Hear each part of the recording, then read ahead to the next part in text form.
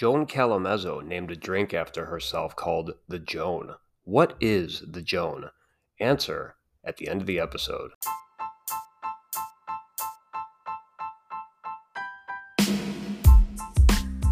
I would like to go on record speaking as a citizen of Pawnee.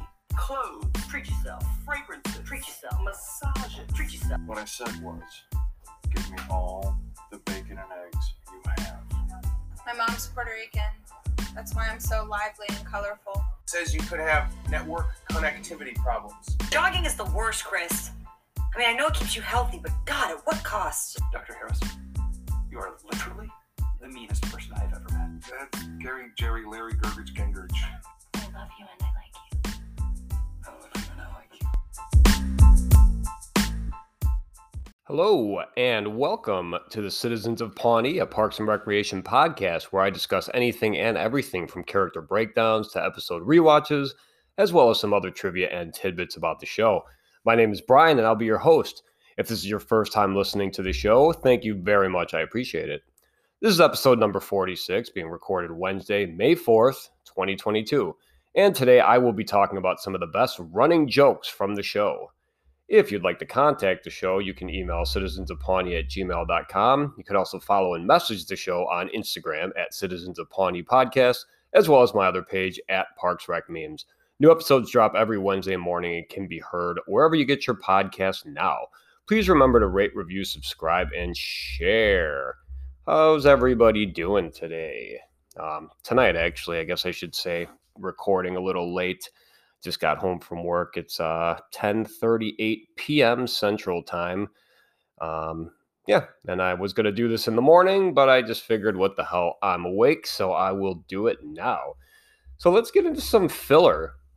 This probably doesn't pertain to most of you, or any of you, perhaps. Well, at least I know one of you, Mike, wink, wink.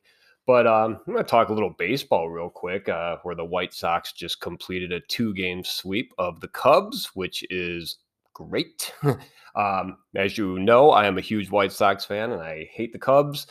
And these games mostly, especially this early in the season, are pretty meaningless, but I just like beating the Cubs. So that was awesome. Both teams suck, by the way, right now anyway, so it's the small victories, I guess. So let's talk about what I'm watching these days. I am watching Superstore for the 50th time. I know, I feel like whenever I'm talking to you guys, it's either The Good Place, Superstore, or The Office. And then there'll be like a new one sprinkled in every once in a while, like New Girl or like Happy Endings, which actually, I don't know if I was talking about Happy Endings last time I was on the show, because that was more recent and that was a shorter one that I finished kind of quickly. Happy Endings, good show. It's on Netflix. So back to Superstore real quick. What I wanted to, and I'm guessing a lot of you have seen Superstore. It's very, it's in the same vein of like The Office and Parks and Rec and, workplace comedies. Very funny show. I love the show. It's got Brett, the animal control guy. He is in the show. He plays a character named Garrett. And Sandra on the show, she was in the episode of Parks and Rec where where half of them where they went to London. And April fell in love with the Wolverine Wrangler. That's I forgot what her name was on Parks and Rec, but she's one of the main characters on Superstore. So, but anyway, for those of you who have seen the show, I was wondering, does anyone else besides me think that Amy and Jonah, who are arguably the two main characters of the show, are probably the worst characters on the show? Like, they're both hilarious, don't get me wrong, and I mean, like, their characters are a lot more fleshed out than most of the other ones, except maybe like Dina and Glenn. But they're both just like, I mean, I know that like Jonah's got his causes and stuff, and that's not even the main thing, because that's funny a lot of the time, but they're just the two, like more Amy. She's so bitchy to everyone, like all the time, and just has like a shitty, like condescending tone all the time. I again, like America Ferrera, like she's hilarious. Like Amy Dubanowski is like a very funny character, and so is Jonah. But man, they're just watching it more and more. I'm on season 5 now, so I got one more season to go, and then I'm done. And I have seen it before, but just on my rewatch. But yeah, they're just incredibly annoying characters at times.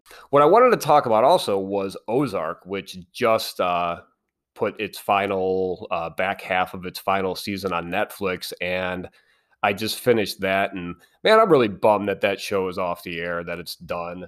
It's I'm happy that they finally reached their conclusion, their resolution, so we got to see where it was going to go. And I'm not going to spoil anything, but if you've never seen Ozark, if you're a fan of Breaking Bad or Better Call Saul, I would highly recommend Ozark. I would recommend Ozark anyway, but if you're a fan of those shows, it's like in that same vein, definitely, where it's just got like a kind of ominous feeling all the time, where there's just like dread, like looming, like like anyone could just get like, like a headshot out of nowhere. And yeah, a lot of characters that you root for in this could just get killed at any time. So yeah, that's on Netflix. I would definitely check it out. 4 seasons. The second season just dropped, or second season, the 4th season, the second half of that just dropped. So all the episodes are available. And then speaking of Better Call Saul, that is actually airing right now, its final season, and it's been good. And actually, you know what? The 4th episode just came out. I don't know. I just watched it actually the other day. It was a little slow, kind of boring, but I don't know. I was kind of tired, so I was dozing off when I was watching it. But I was interested if anyone wants to reach out and let me know if you've seen all 3 of these shows. What is your order, like best to worst?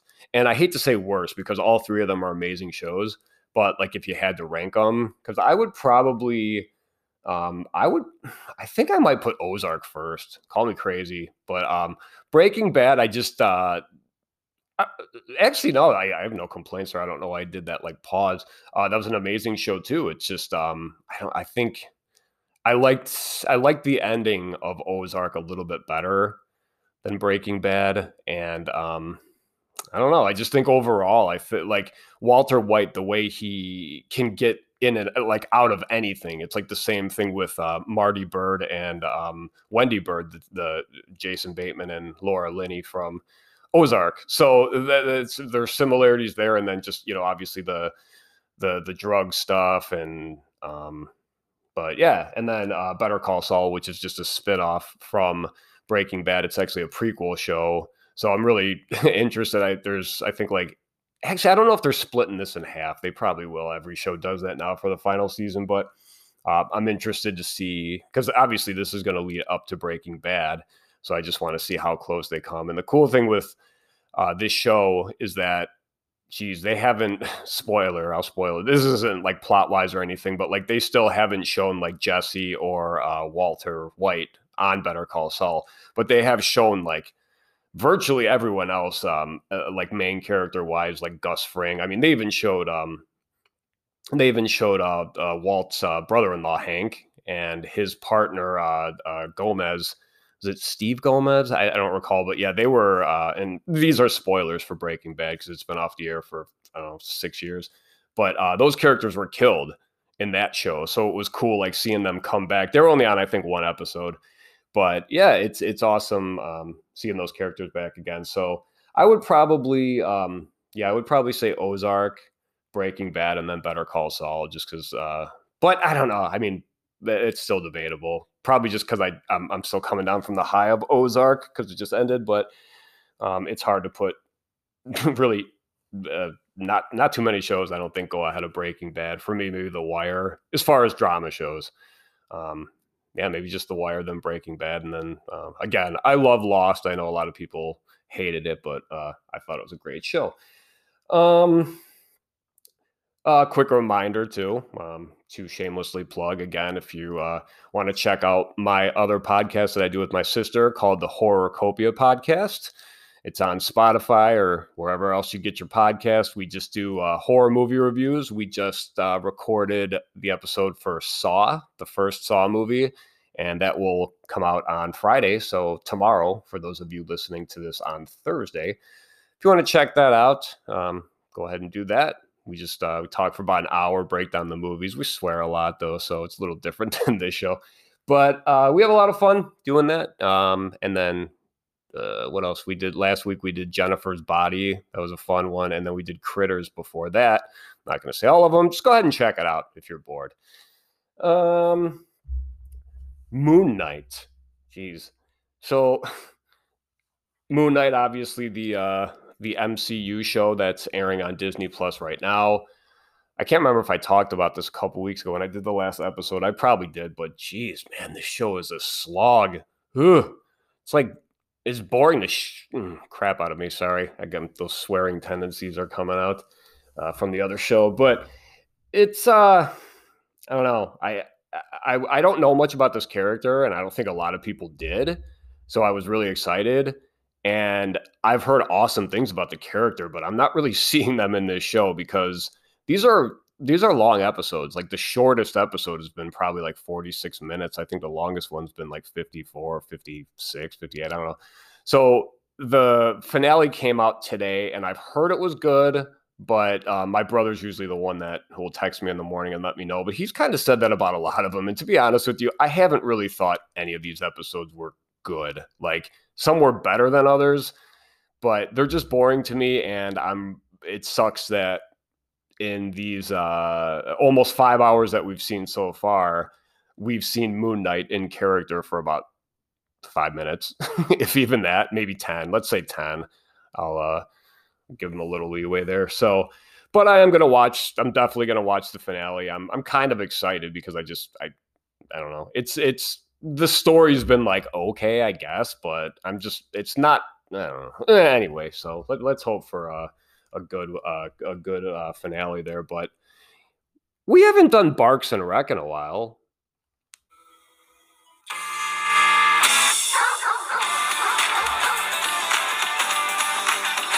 So Lucy is getting big. She's getting chonky, as my daughter Sadie will call her, and as my wife kind of said to me yesterday, she was like, "Babe, Lucy's fat." And it's like, "Oh, is she?" I don't know, but because she goes to training every week, kennel training, and just playtime with my sister-in-law, or my 3 sisters-in-law.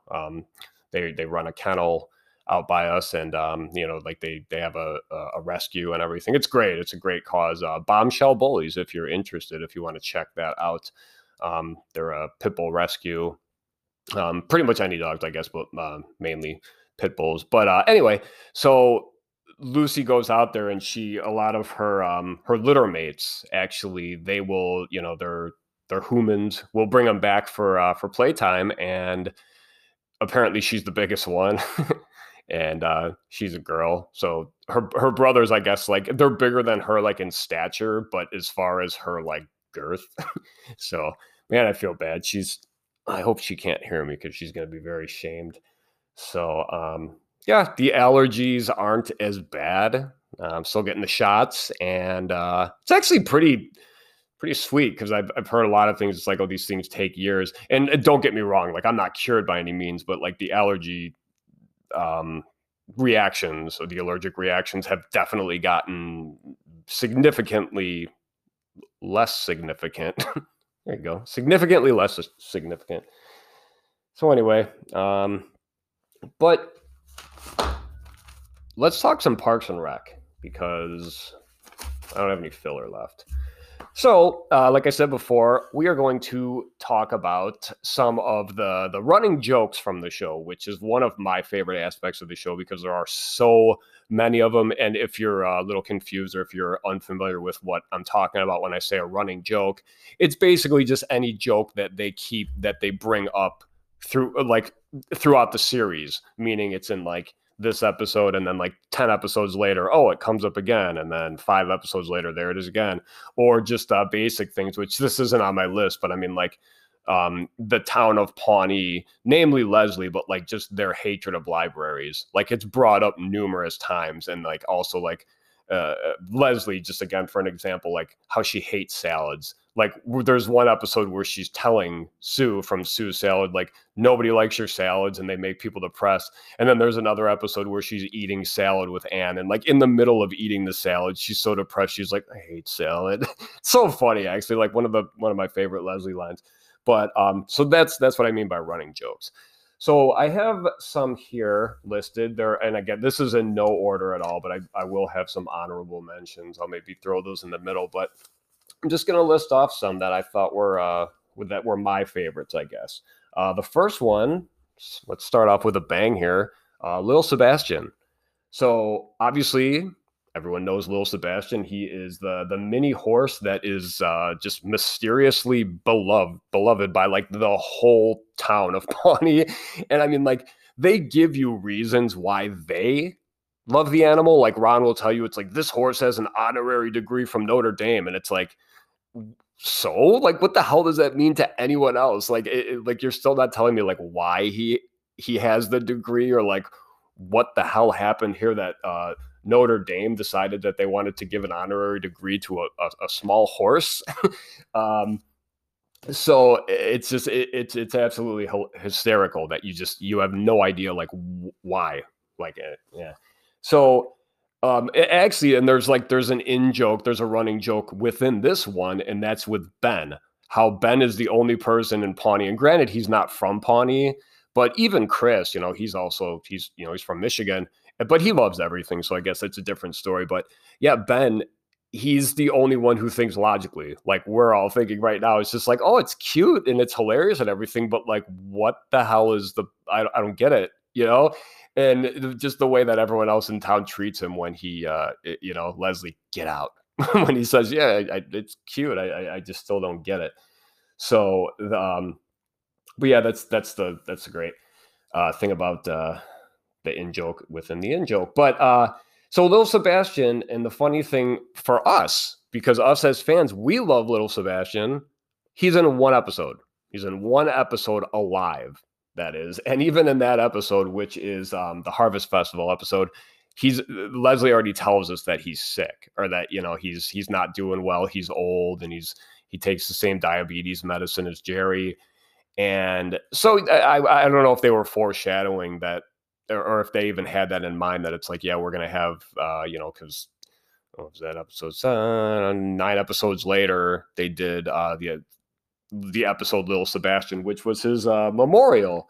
And so he wasn't in that episode, but his like lover was, or his friend and best friend and lover. It was like 2 regular horses, I believe. But yeah, so that, like, the whole episode is about Lil Sebastian, but he's not even in it. There's a couple of pictures of him, and they have this huge elaborate gala / memorial service for him.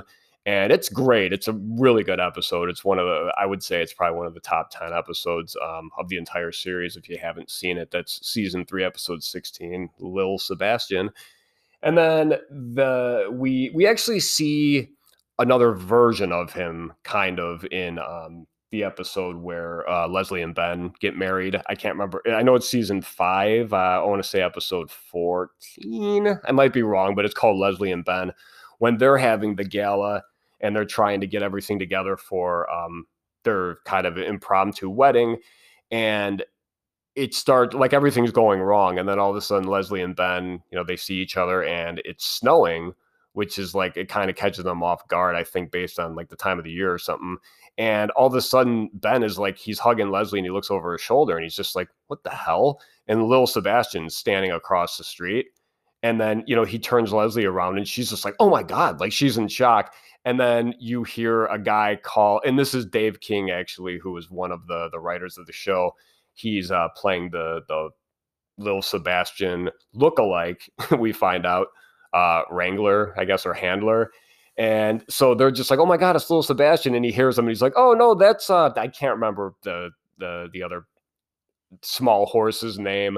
And they're just like, no, that's Lil Sebastian. Like, they don't care because they're about to get married, so they want it to be Lil Sebastian, or at least Leslie does, and then Ben just plays along.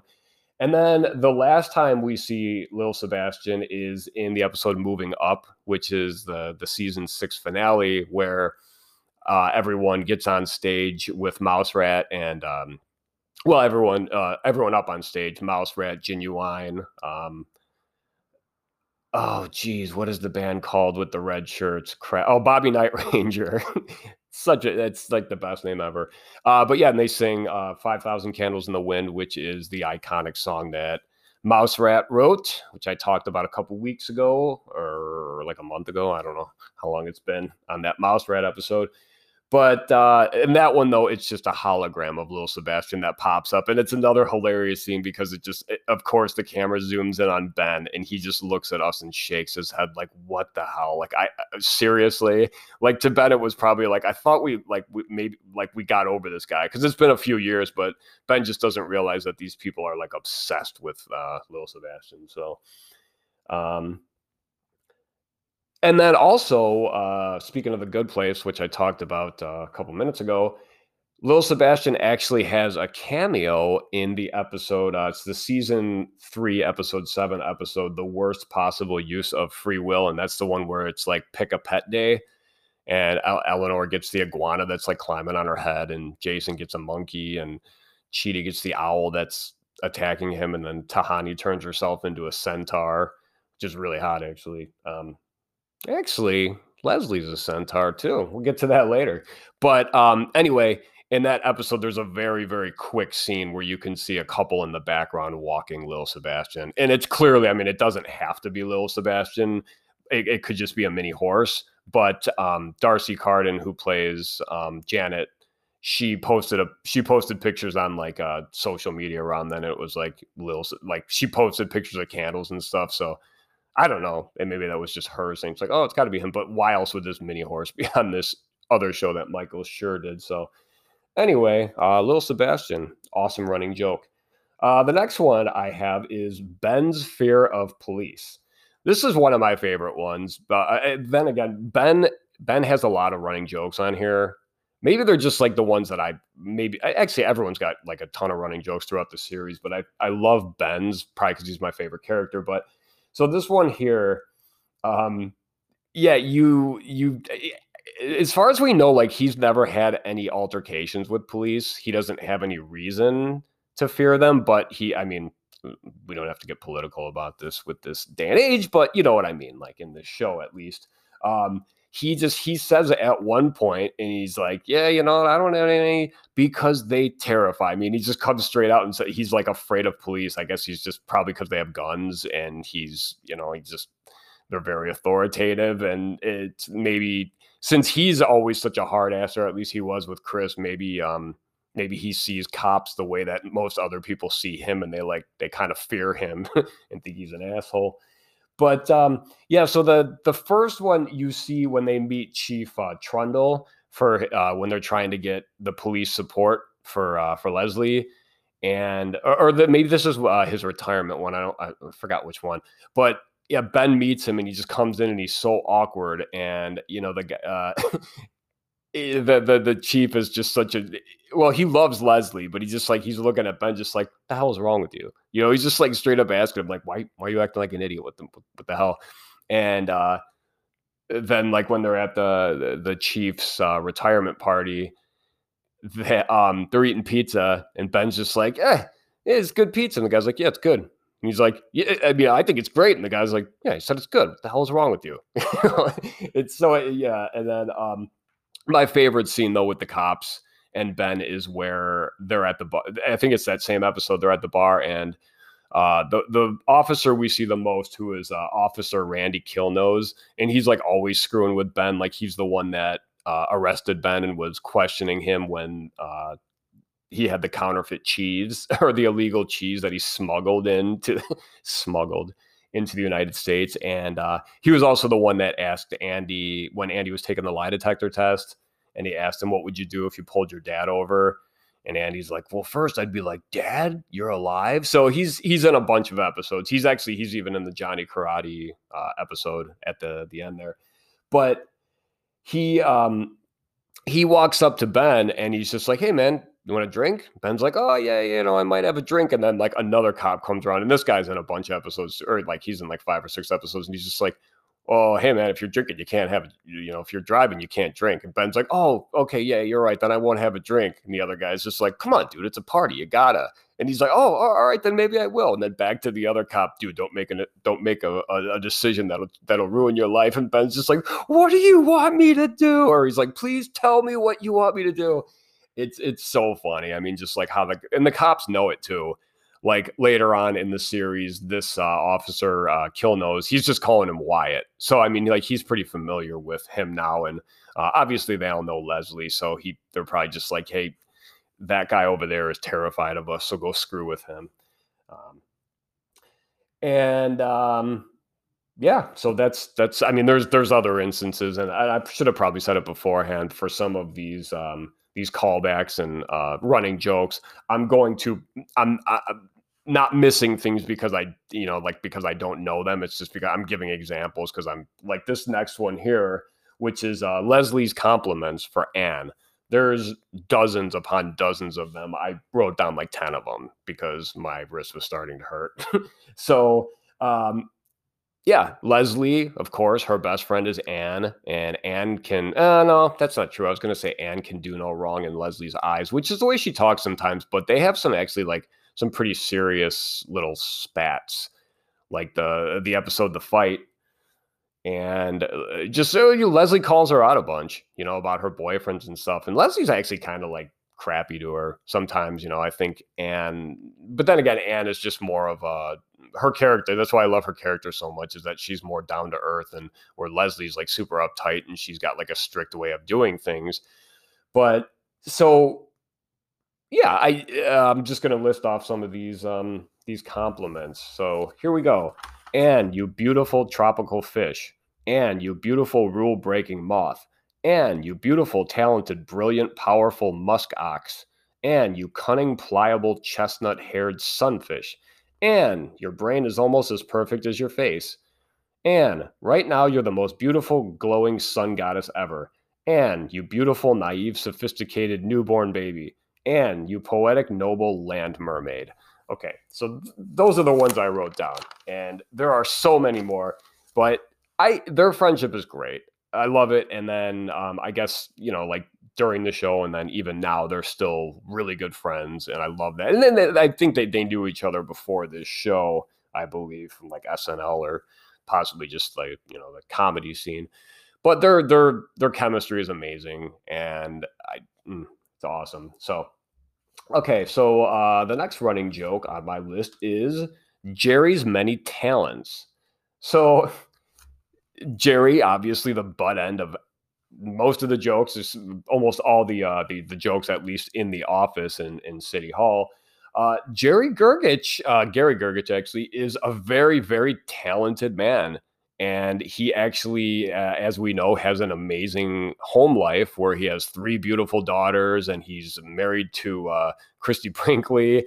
And, he's got this wonderful home. And I love that when Leslie goes over there for his retirement, when she wants to give him the scrapbook of what she made for him, you see that when he's at home, he's like the exact opposite. Like Leslie knocks, or she bumps a glass, and Jerry's like, whoa, like he stealthily like goes down and catches it. And he's like, whoa, watch out, silly goose. And then he like flips it and catches it. And the whole family gets all excited, and Leslie's just like, what the hell is going on here? Like under, kind of like under her breath.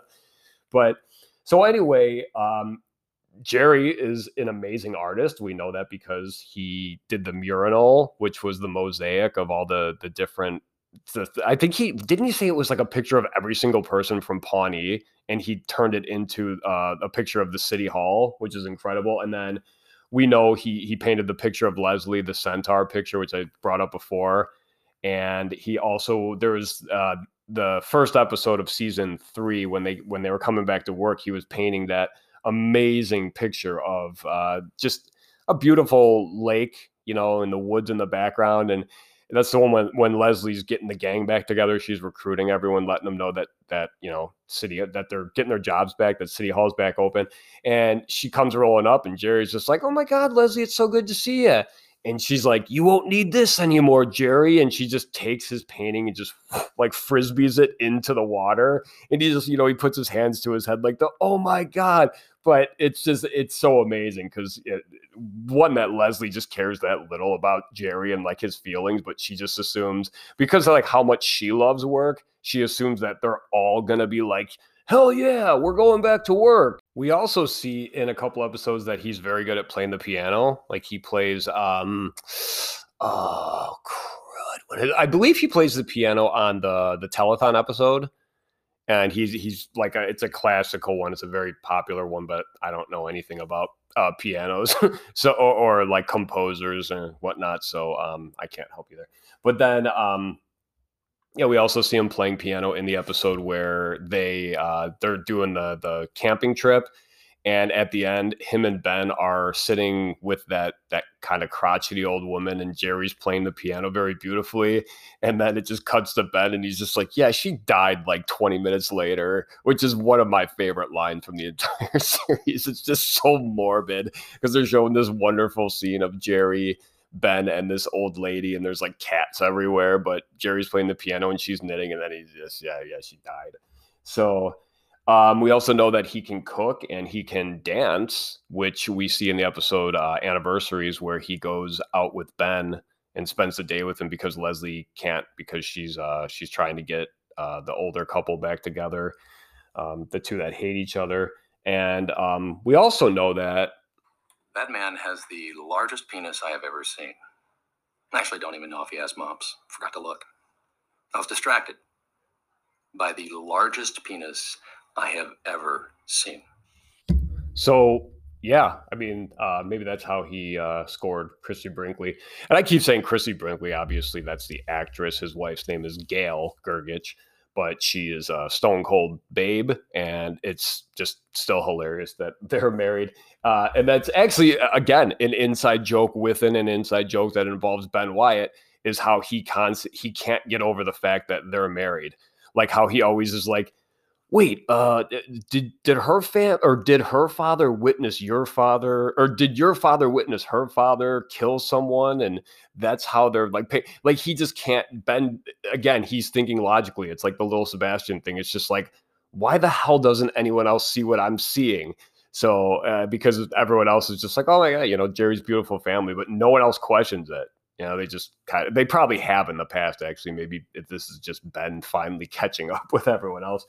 But and then he becomes mayor, and granted that was just that has nothing to do with anything that he did, because Ben just kind of looked over and was like, hey Gary. I think it was Gary at the time, or Larry, maybe Terry. I'll get to that. But yeah, so he but he still held the position of mayor from when he got it, which I would think Jerry was like late 50s, probably 60 maybe. Until he died at the age of 100. So for 40 years, he was mayor of Pawnee. That's pretty incredible. Also, he created renewable clean energy.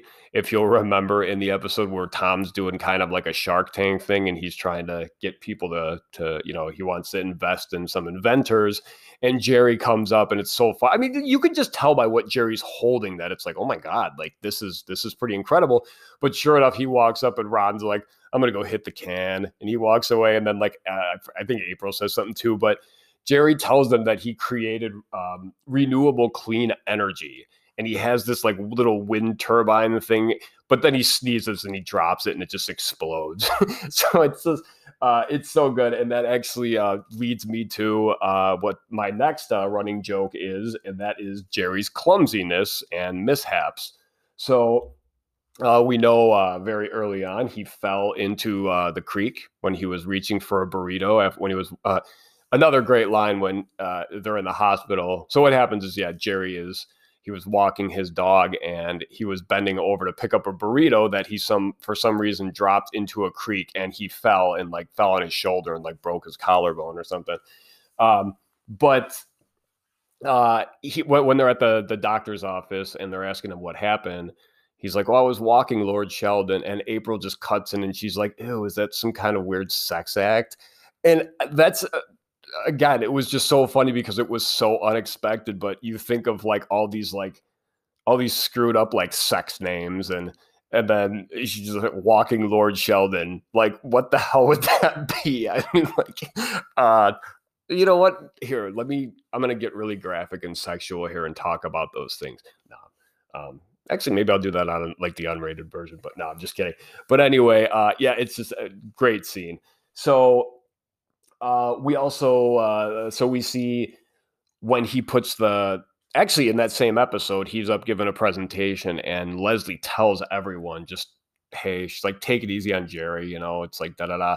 And they're having such a hard time doing it because he's giving a presentation and he's doing a slideshow, and right off the bat, the first pictures, he's put the wrong film in, and it's pictures of him and Gail's vacation to Muncie, Indiana, which is just, that's another running joke with Jerry, that him and Gail love Muncie, like they have a timeshare there, and it's hilarious. But so the first slide is him, like he's like, hey, like waving, you know, like Gail took the picture, and it's just like a totally dorky picture. It's cute, like for him and his wife, you know, but of course the rest of them see it, and Tom's like trying so hard not to. Actually, Tom's one that's like, you have a timeshare in Muncie, like trying not to laugh. And then that's when he also he drops something, and he bends over, and just his pants literally rip right down the butt crack, like, and then he farts. So it's just perfect, and they're all trying so hard not to laugh. Really funny scene. He also had the fart attack, which that wasn't his fault, but it was still like, of course, it's a negative thing, not negative, but it's like tagged against Jerry. But yeah, when he came out of the bathroom, and Leslie and Ann were trying to scare Tom because they thought he was coming out, and so they like jumped out, and Jerry had a heart attack, and then he just started farting for like a good, 10-20 seconds. And Tom, after they go back to Dr. Harris, and he keeps asking him leading questions because he wants him to say that Jerry had a fart attack, but he never does. There's also when he drops the ice cream at Sherm's. I'm jumping around season wise here. This is in the episode Two Parties, when all the guys are out doing their thing, and they're at Jerry's favorite place, which is Sherm's ice cream shop. And he's eating an ice cream cone, and all of a sudden he goes to take a bite, or like to get a lick, and the top one just falls right off. And then immediately, like before anyone can even say anything, the owner, Sherm, walks over with a brand new cone for him. It's really cute, actually. Like it's an awesome scene, because I probably talked about this on like a Jerry's episode, like a later one. This might be Jerry's only friend. We do know that Jerry has a punching bag, and that's Kyle. We just see in a couple episodes he actually talks down to Kyle. But anyway, yeah, Sherm, like this guy, because I think it's Chris or Ben. He asks, he's like, how did you have that ready so fast? And he just says he does this every time he's here, so I always have a backup, ready to go. And I love that so much. And the awesome part about this too, and I know I'm supposed to be talking about Jerry's downfalls, but the guy, Sherm, he calls him Gary, which is Jerry's birth name, but we all know him as Jerry. That's what I'm calling that. But yeah, it's awesome. So again, this guy actually called him by his name. So I think this is like a genuine friend of Jerry's. Not like they hang out and stuff, but like Jerry, and they go there all the time. They probably spend a lot of money, but this guy actually like knows Jerry and probably his family. So I thought that was a really, really awesome scene. But yeah, the episode where his family is having the Christmas party, and at the end when he finally, actually he didn't even know what was going on. Ann was the one that wouldn't let Tom, April, and Andy in. And then Jerry finally, he comes out and he sees them out there, and of course he lets them in right away. And he did send them invitations for the party, but I guess, Tom set up a thing where it would send any mail from Jerry just to like a junk, like a spam folder, basically. So they were all pissed off at first that he didn't invite them to this amazing Christmas party he was having, and it turns out he did. But anyway, so he lets them in, and sure enough, I think Andy's the last one in, just closes the door or pulls it shut before Jerry can come in, or he just like slams it on him, but like not to be a dick. He just like, he's not thinking, and he's probably just, when you're the last one in, you close the door thinking that either Jerry went in already or just like caught up in the moment, like, yeah. So anyway, Jerry gets locked out of his own house. So good stuff. Tom's Bistro in the episode Moving Up, when he knocks over like 3 or 4 entire like racks of wine glasses and plates and everything, because he drops a plate, and this is when they're getting ready to open Tom's Bistro. He drops a plate, and Tom's like, you know what, Jerry, I'm not even mad. And you, like, as a viewer, you're kind of surprised. You're like, wow, that's mature of Tom, because Tom takes like every opportunity he can to just, to crap on Jerry. But he's like, you know what? I'm not even mad. It's tradition or it's superstition. Like if you break one glass, that's good luck. And then he falls into one of the racks and just like they domino. There's like 3 or 4 of them, and everything just breaks. Like all the not silverware, all the dishes, all the wine glasses, everything. It's hilarious, especially like right after Tom's like, "Hey man, it's okay." And then later on in that episode, the same one. Tom's talking to the guy that's going to be like a partial investor in the restaurant, and Jerry just comes up. He's like, "Oh my God, Tom, I'm so sorry, I screwed up. I must have given them the wrong picture for the menus." And it's like they actually show you the picture. Luckily, we don't. I mean, it's like oh God, what is it? It's like a wart on his dog's butt. Something. Yeah, he says it's like it's something on Lord Sheldon's rectum. It's such a gross picture because like Tom's like, "What is that? A rotted grapefruit?" And yeah, when you first see it, you're like, "Ugh." And then when you find out what it was, you're like, "Ugh." So, but yeah, he had all these menus printed up for it. And it's hilarious later when April has to go out to a table and just tell them the menu off of memory, because they're not going to put those menus out for people to see. And she just starts rifling off like linguine, fettuccine, Ferrari, Lamborghini, like just being typical April. And one of the guys, like, he's like, what we don't, there's no menus. Why don't we have a menu? And she's just like, yeah, Jerry put pictures of his dog's rectum on the menu. And she just tells the guy straight up. He's just like, "Oh, what?" And another one where he just I can't even remember the episode because this is just such a like more of an insignificant one, but when he just goes to get up and you realize he actually put his belt, for some reason he was putting his belt on while sitting in this chair, and he put like the belt through one of the chair like rods in the back, so he just tethered himself to the chair like an idiot, and he tries to get up and the chair is stuck to him.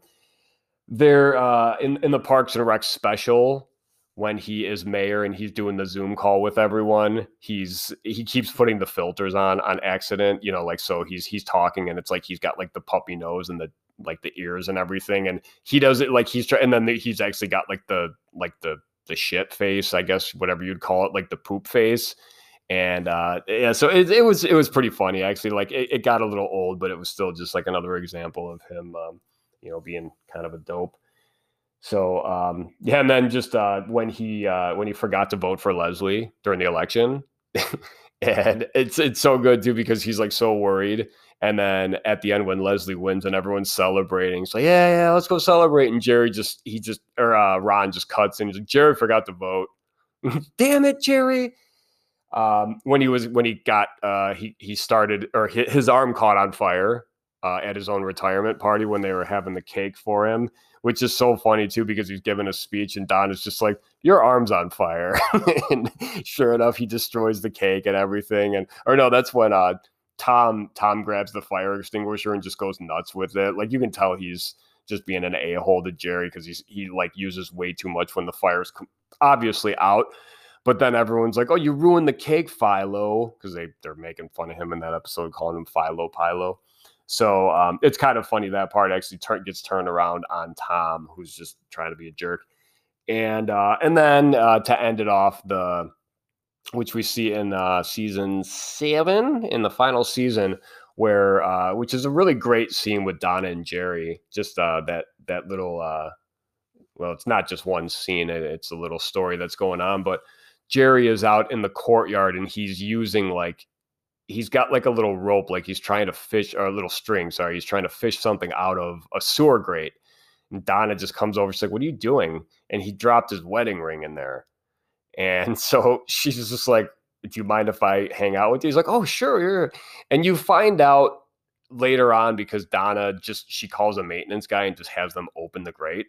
She comes over to his house the next day and she has a freezer bag full of valuables. Like there's probably like a couple $1,000s worth of just jewelry and other things he dropped in there. And it's so funny because as she's talking to him, he drops like 2 or 3 more things in there, and she just starts laughing, like not to be like a jerk or anything, but just laughing because she's like, I can't believe this, because this is season 7 when the group is kind of like split up a little bit when they don't all work together anymore. So she was just really happy to see Jerry again, and she's just kind of reminiscing. So moving on, Treat Yourself is the next one on my list of running jokes. So this is more when I put this on there because I think Treat Yourself's hilarious, but like I don't love like that like as much as a lot of people. Like I don't go around saying it all the time and like celebrating it, because I guess a lot of people do. Like they really use this as a motto when they go out and like do this.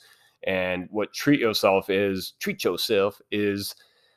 Tom and Donna. They go out and they just spend extravagant amounts of money on stupid crap that they don't need, that they just want to spend their money on. Or it's like, I guess it's like stuff that would be on like a wish list, you know, that you're like, I would never buy this except, and then this one day you're just like, you know what, the credit cards are coming out and I don't even care.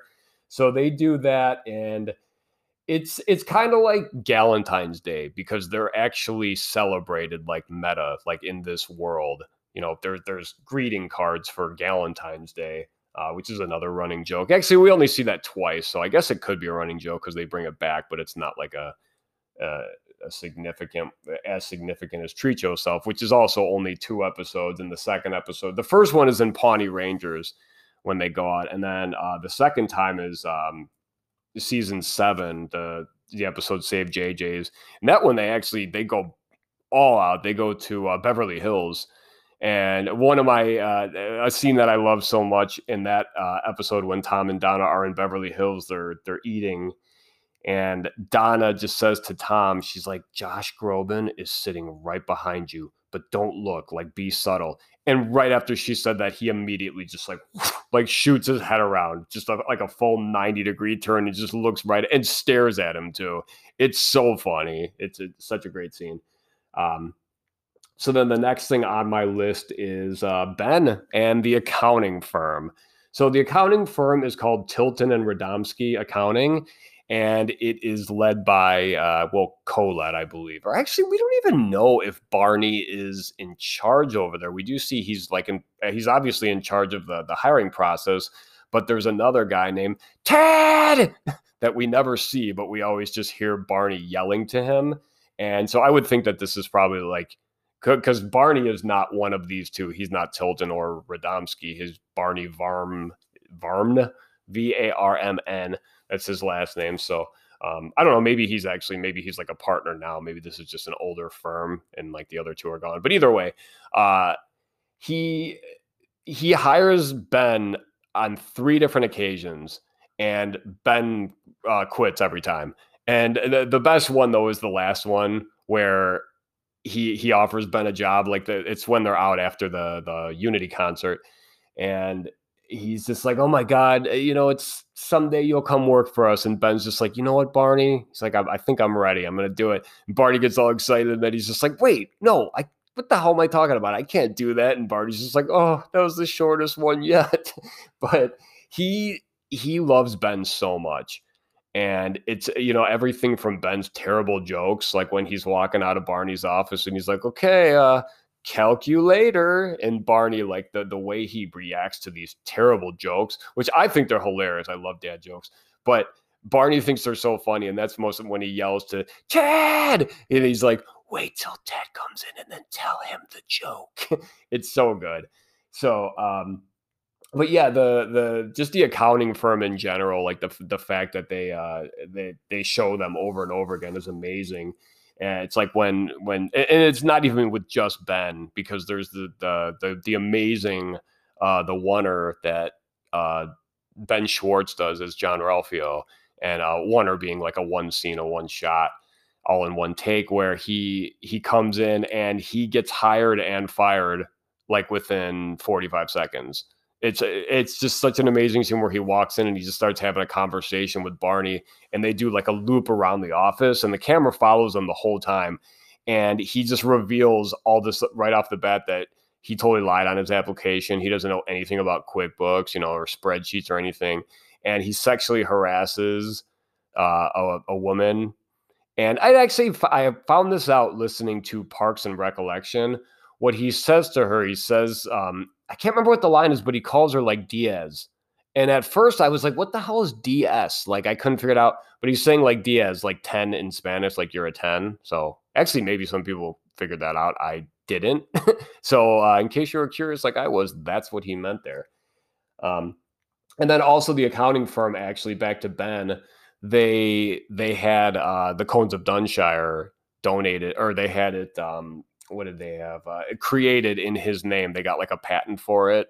And that was pretty awesome because when he, one of the longer times he worked there, which was like a week or something, or maybe a couple of days, that was like the longest one, he solved this huge case for them that they had been working on for like months or something. And then he came in and he's just like, I don't need to get into what he said because it doesn't really matter without telling the whole story. But anyway, he solves this case and they're just like, they all fall in love with him and they throw him a calzone party because they know he loves calzones.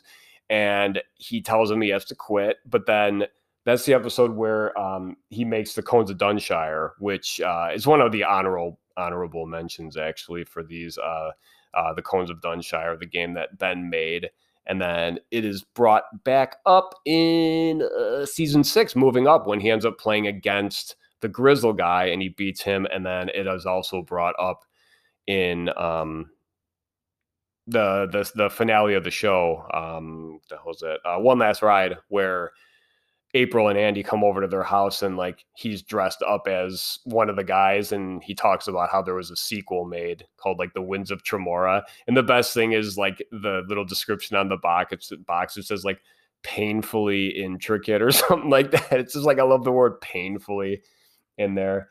But yeah, the accounting firm, when they were having the party for him and then he told him he had to quit, he sent them a package and he's like, hey, if anyone will appreciate this game, I think it's you guys. And he gives them, the Cones of Dunshire, and they're immediately like, they go in and they play.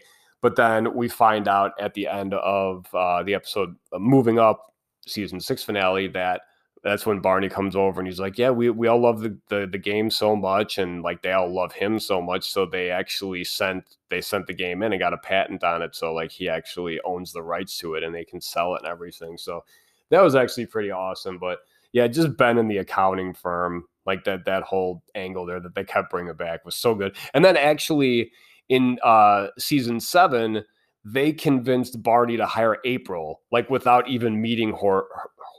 Without meeting her or even doing like an interview or anything like that. And then it's so good because like they've convinced him to give her the job and he's real excited and everything. And then Ben's just like, she doesn't want the job, and then it's just Barney again, like, oh, like sad. But he's like, well, we still hope someday we can get you to work in here, Ben. At this point, I'm going to go ahead and name off the honorable mentions. These are other ones that I really loved, but I wasn't going to get into detail like the other ones. So the first one being the Pawnee raccoon problem. Also Ron's nicknames, the ones that Tom is constantly giving him. Tom rhymes with Ron.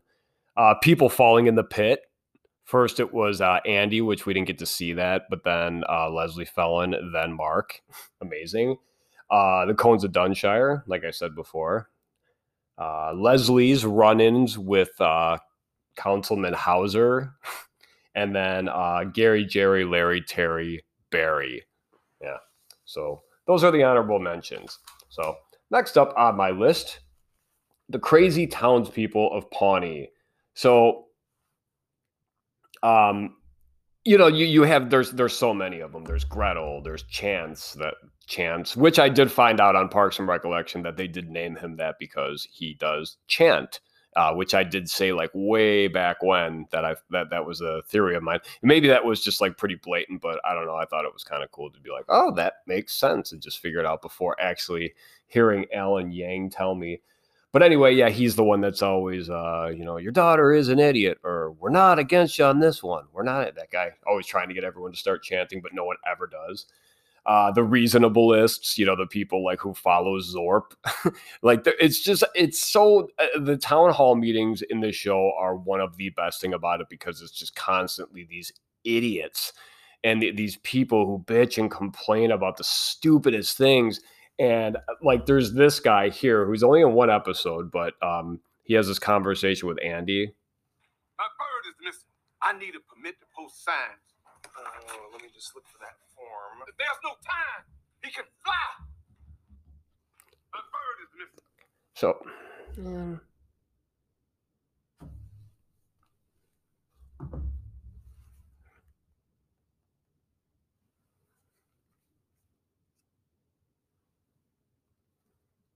my bird is missing.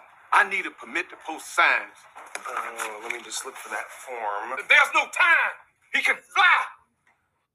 that one is so good because the guy is so angry. It's just it's amazing, and because Andy's he's doing chores or he's like doing everything to prove to April that he loves her. So one of the things is she makes him work the front counter to deal with like the idiotic complaints, and that one's so good.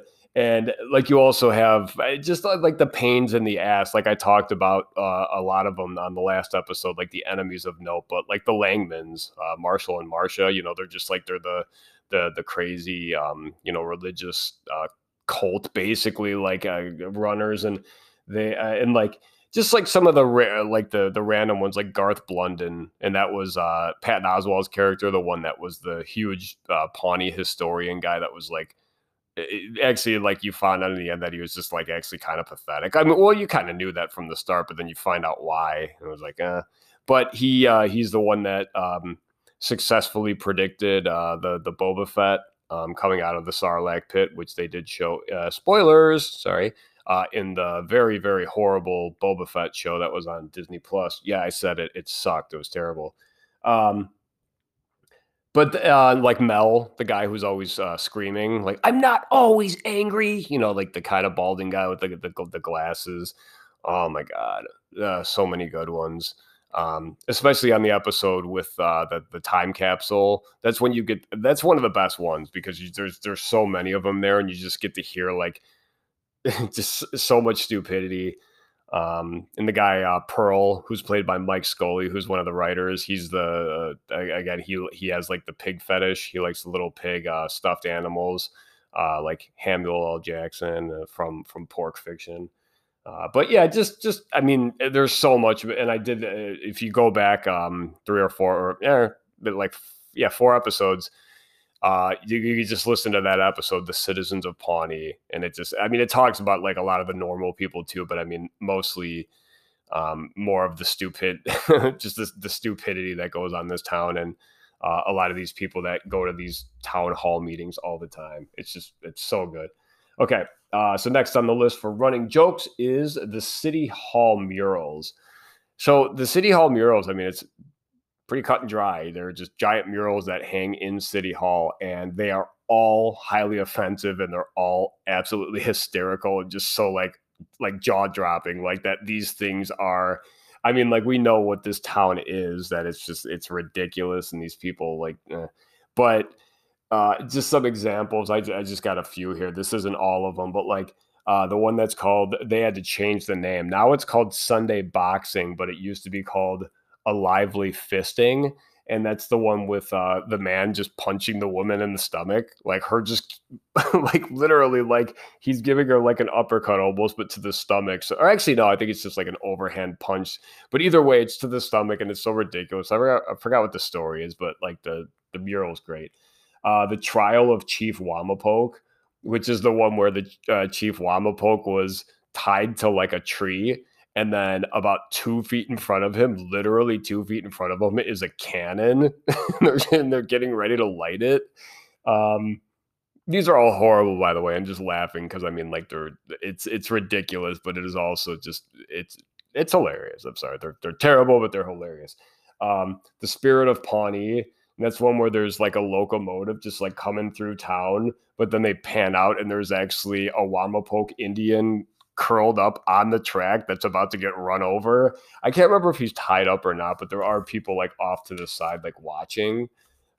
So But then even this isn't one of the City Hall murals, but Jerry's painting, the one that he does of Leslie when she is the topless centaur, and then Tom's the fat baby. I love that so much that he gets to dig at Tom. Like he does it inadvertently, but it just goes to show you that like in the back of Jerry's mind, he's probably just like, oh, Tom, that son of a bitch, you know, and then just like happened to, because it looks exactly like Tom. But anyway, yeah, so that was a cool one. That mural, actually, that was an awesome mural that he drew. And then the last one, back to City Hall. This is probably my favorite one, and it's the traveling magician. And Leslie talks about how Pawnee is very afraid of curses and like superstitions and like, you know, anything like magic, I guess. So there was a traveling musician that came to Pawnee and he pulled a rabbit out of his hat and the people burned him at the stake. And this was in 1973. That's the best part about it, because then it shows the people and they're just like hippies, you know, they all have like bell bottoms and stuff, but like, yeah, the dude's like in town square, just like to a post, and they're just burning him to death. Oh my God, it's so horrible, but it's so good. Next on the list is Duke Silver, Ron's alter ego. The first time we hear about Duke Silver that I recall, again, I'm sorry if it's late and if I don't remember all this stuff off the top of my head, but Mark Brendanowitz, I believe, was the first person to say the name Duke Silver, and that's when they were it was the episode where they're all digging up dirt on each other, and Tom had nothing. He was getting desperate, so he went to Mark. And Mark told him, go to this bar called Cozy's in Eagleton and ask for Duke Silver. And at that point, we have no idea what that means. You know, like first time, I mean, I figured it was just like, hey, go ask this guy for information about Ron. And I assume that's what Tom thinks too. So you thought it was going to maybe a character that we knew like in disguise. And sure enough, that's what it was with Ron. But like maybe thinking it was someone else from town that was going to like be the rat to tell us some dirt on Ron.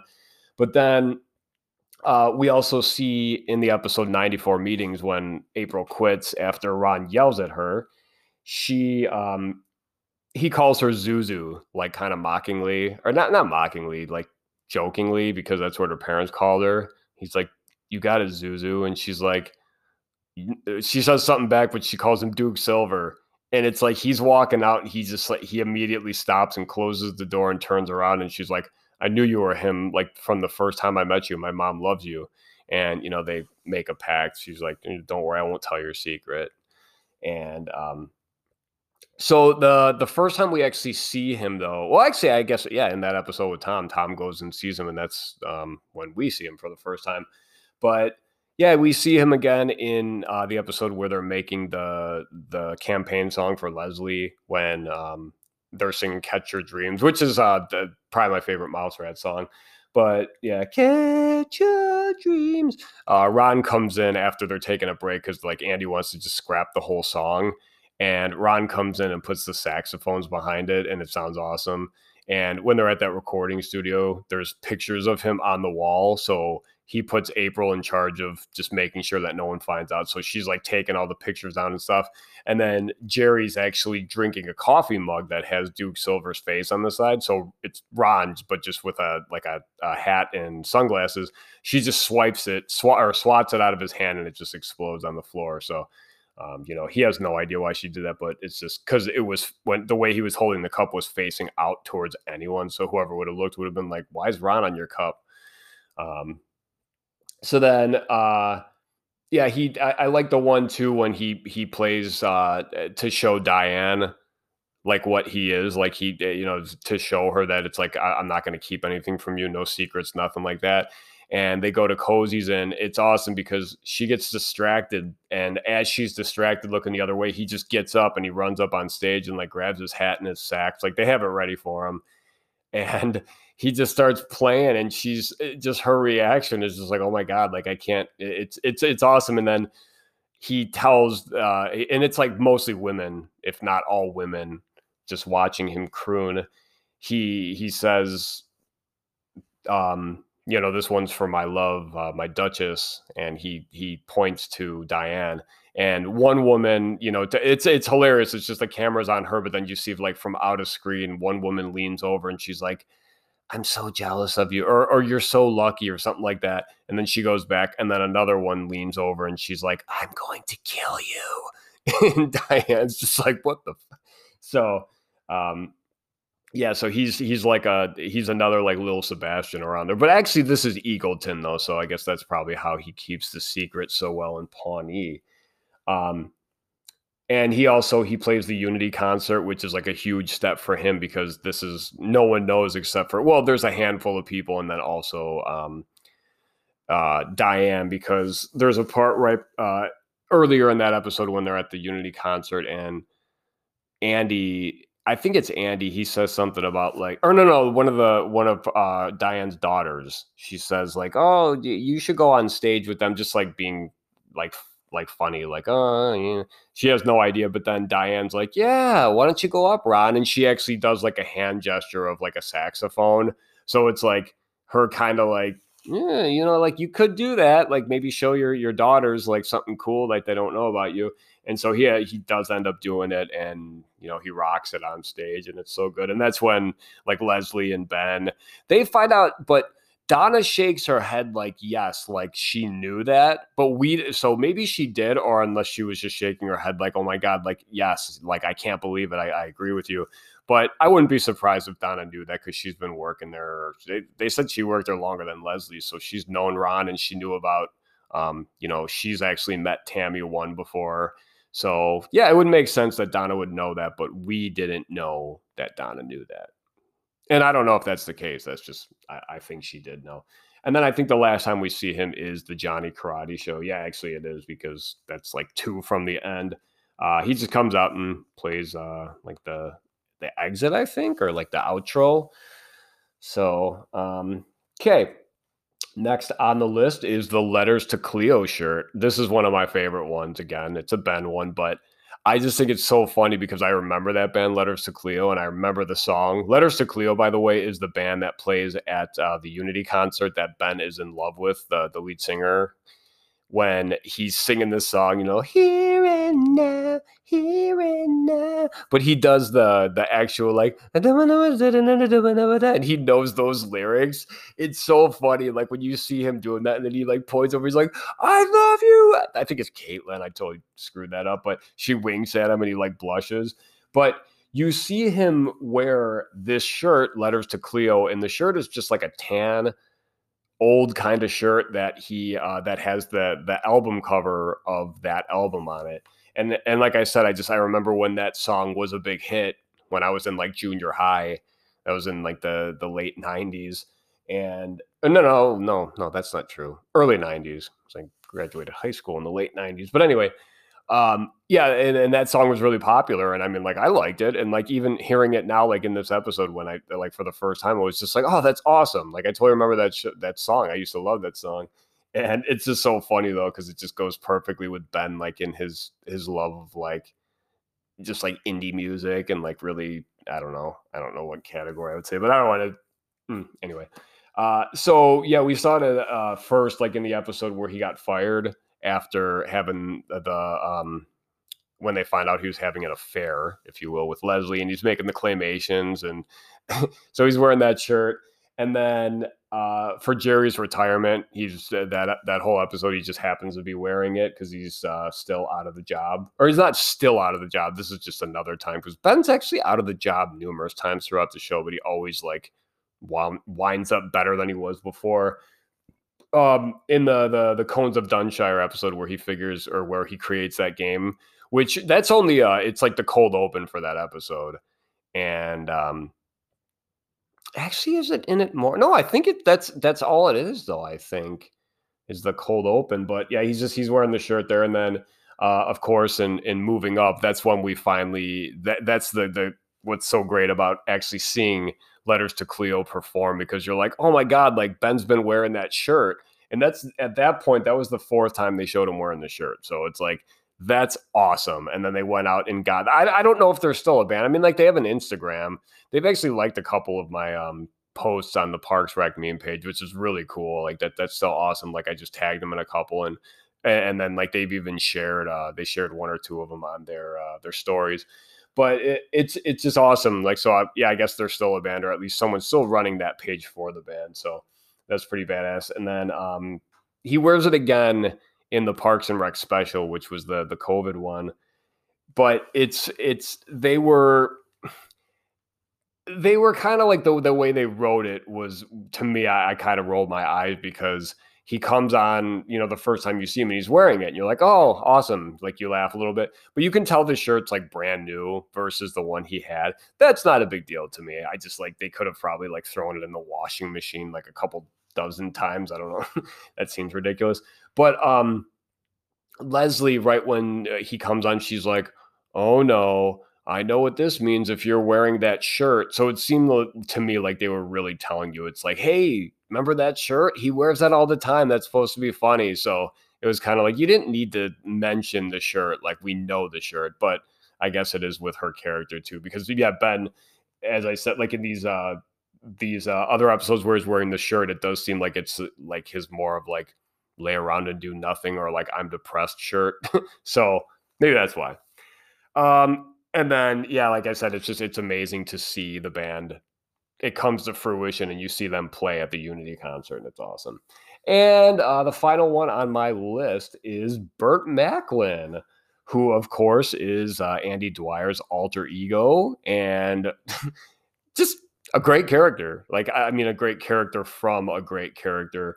But Burt Macklin, the way he just takes himself so seriously, and the way that Andy like almost like believes that Burt Macklin is like a real person, that's his persona when he or persona, whatever, when he wants to be authoritative.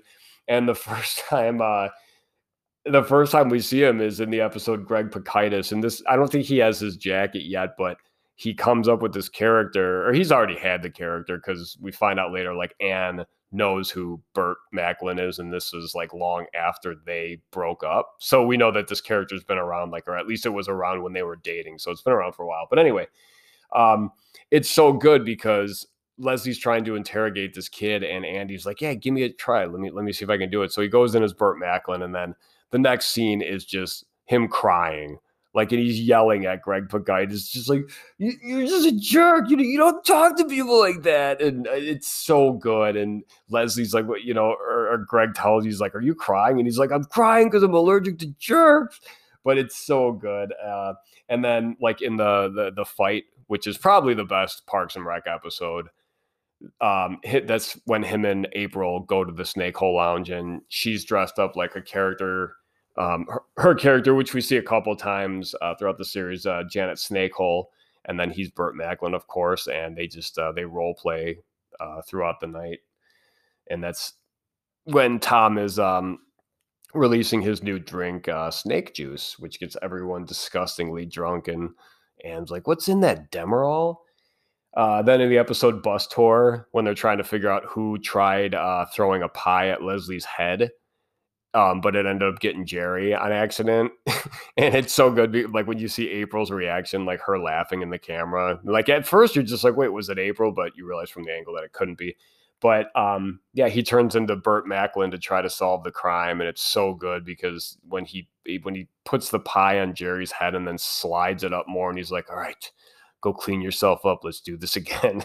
It's so good. And he's using the magic or the permanent marker on the TV screen, and Jerry's like, that's not like a wipeable. He's like, go, it tells him to do whatever he's doing. In the Pawnee Commons episode, where he is he's doing the security for City Hall, and he hates it, so he calls April, and she comes up, and she's playing a character called Judy Hitler. And so the two of them are just like doing their thing, and they find there's this little boy who's lost in City Hall, which it's like, what the hell is this kid doing here? It's like pitch black, and you're led to believe that it's like the weekend or something, or at least the building's closed. It's like, how did this kid anyway? That's nitpicking, but it's late and I'm getting tired. The Johnny Karate episode, that is the last time we see Burt Macklin, and that's just because Burt Macklin, I believe, is just part of that show. He has like his little segment. And yeah, he's like the police chief. So it's I love it when Andy, just like when he tries to be authoritative, and he's like talking in the phone, and actually I think Donna comes in and gives him like a work assignment or something, and he's on the phone. He's like, get off my ass, or whatever, to like the police chief. It's just one of those the stereotypical things you always see in like the old Bruce Willis movies and like the Lethal Weapon and whatnot. So so that's gonna end my list of running jokes. Man, this is a long episode, or at least it seems really long. Again, it's probably because I'm really tired, but it's gonna wrap up this episode. Thanks for bearing with me again. Bearing with me. Again, I really appreciate everyone for listening and sticking around, because last week, and was it a 2-week gap or just 1 week? I just didn't feel like doing it last week. My friend Mike, who's a listener of the show, he's also Elf from Melmac. Mike, can you write the show again, please, as Elf from Melmac? It's been a while. So let's wrap this episode up. Thank you again so much for hanging out and listening. If you'd like to contact me or the show, citizensofpawnee@gmail.com is how you can do that. You can also like and follow on Instagram at Citizens of Pawnee Podcast and at Parks Rec Memes. Again, thank you for listening to Citizens of Pawnee, a Parks and Recreation podcast. My name is Brian, and I'll see you when I see ya. The Joan is a tumbler of gin with crushed aspirin around the rim.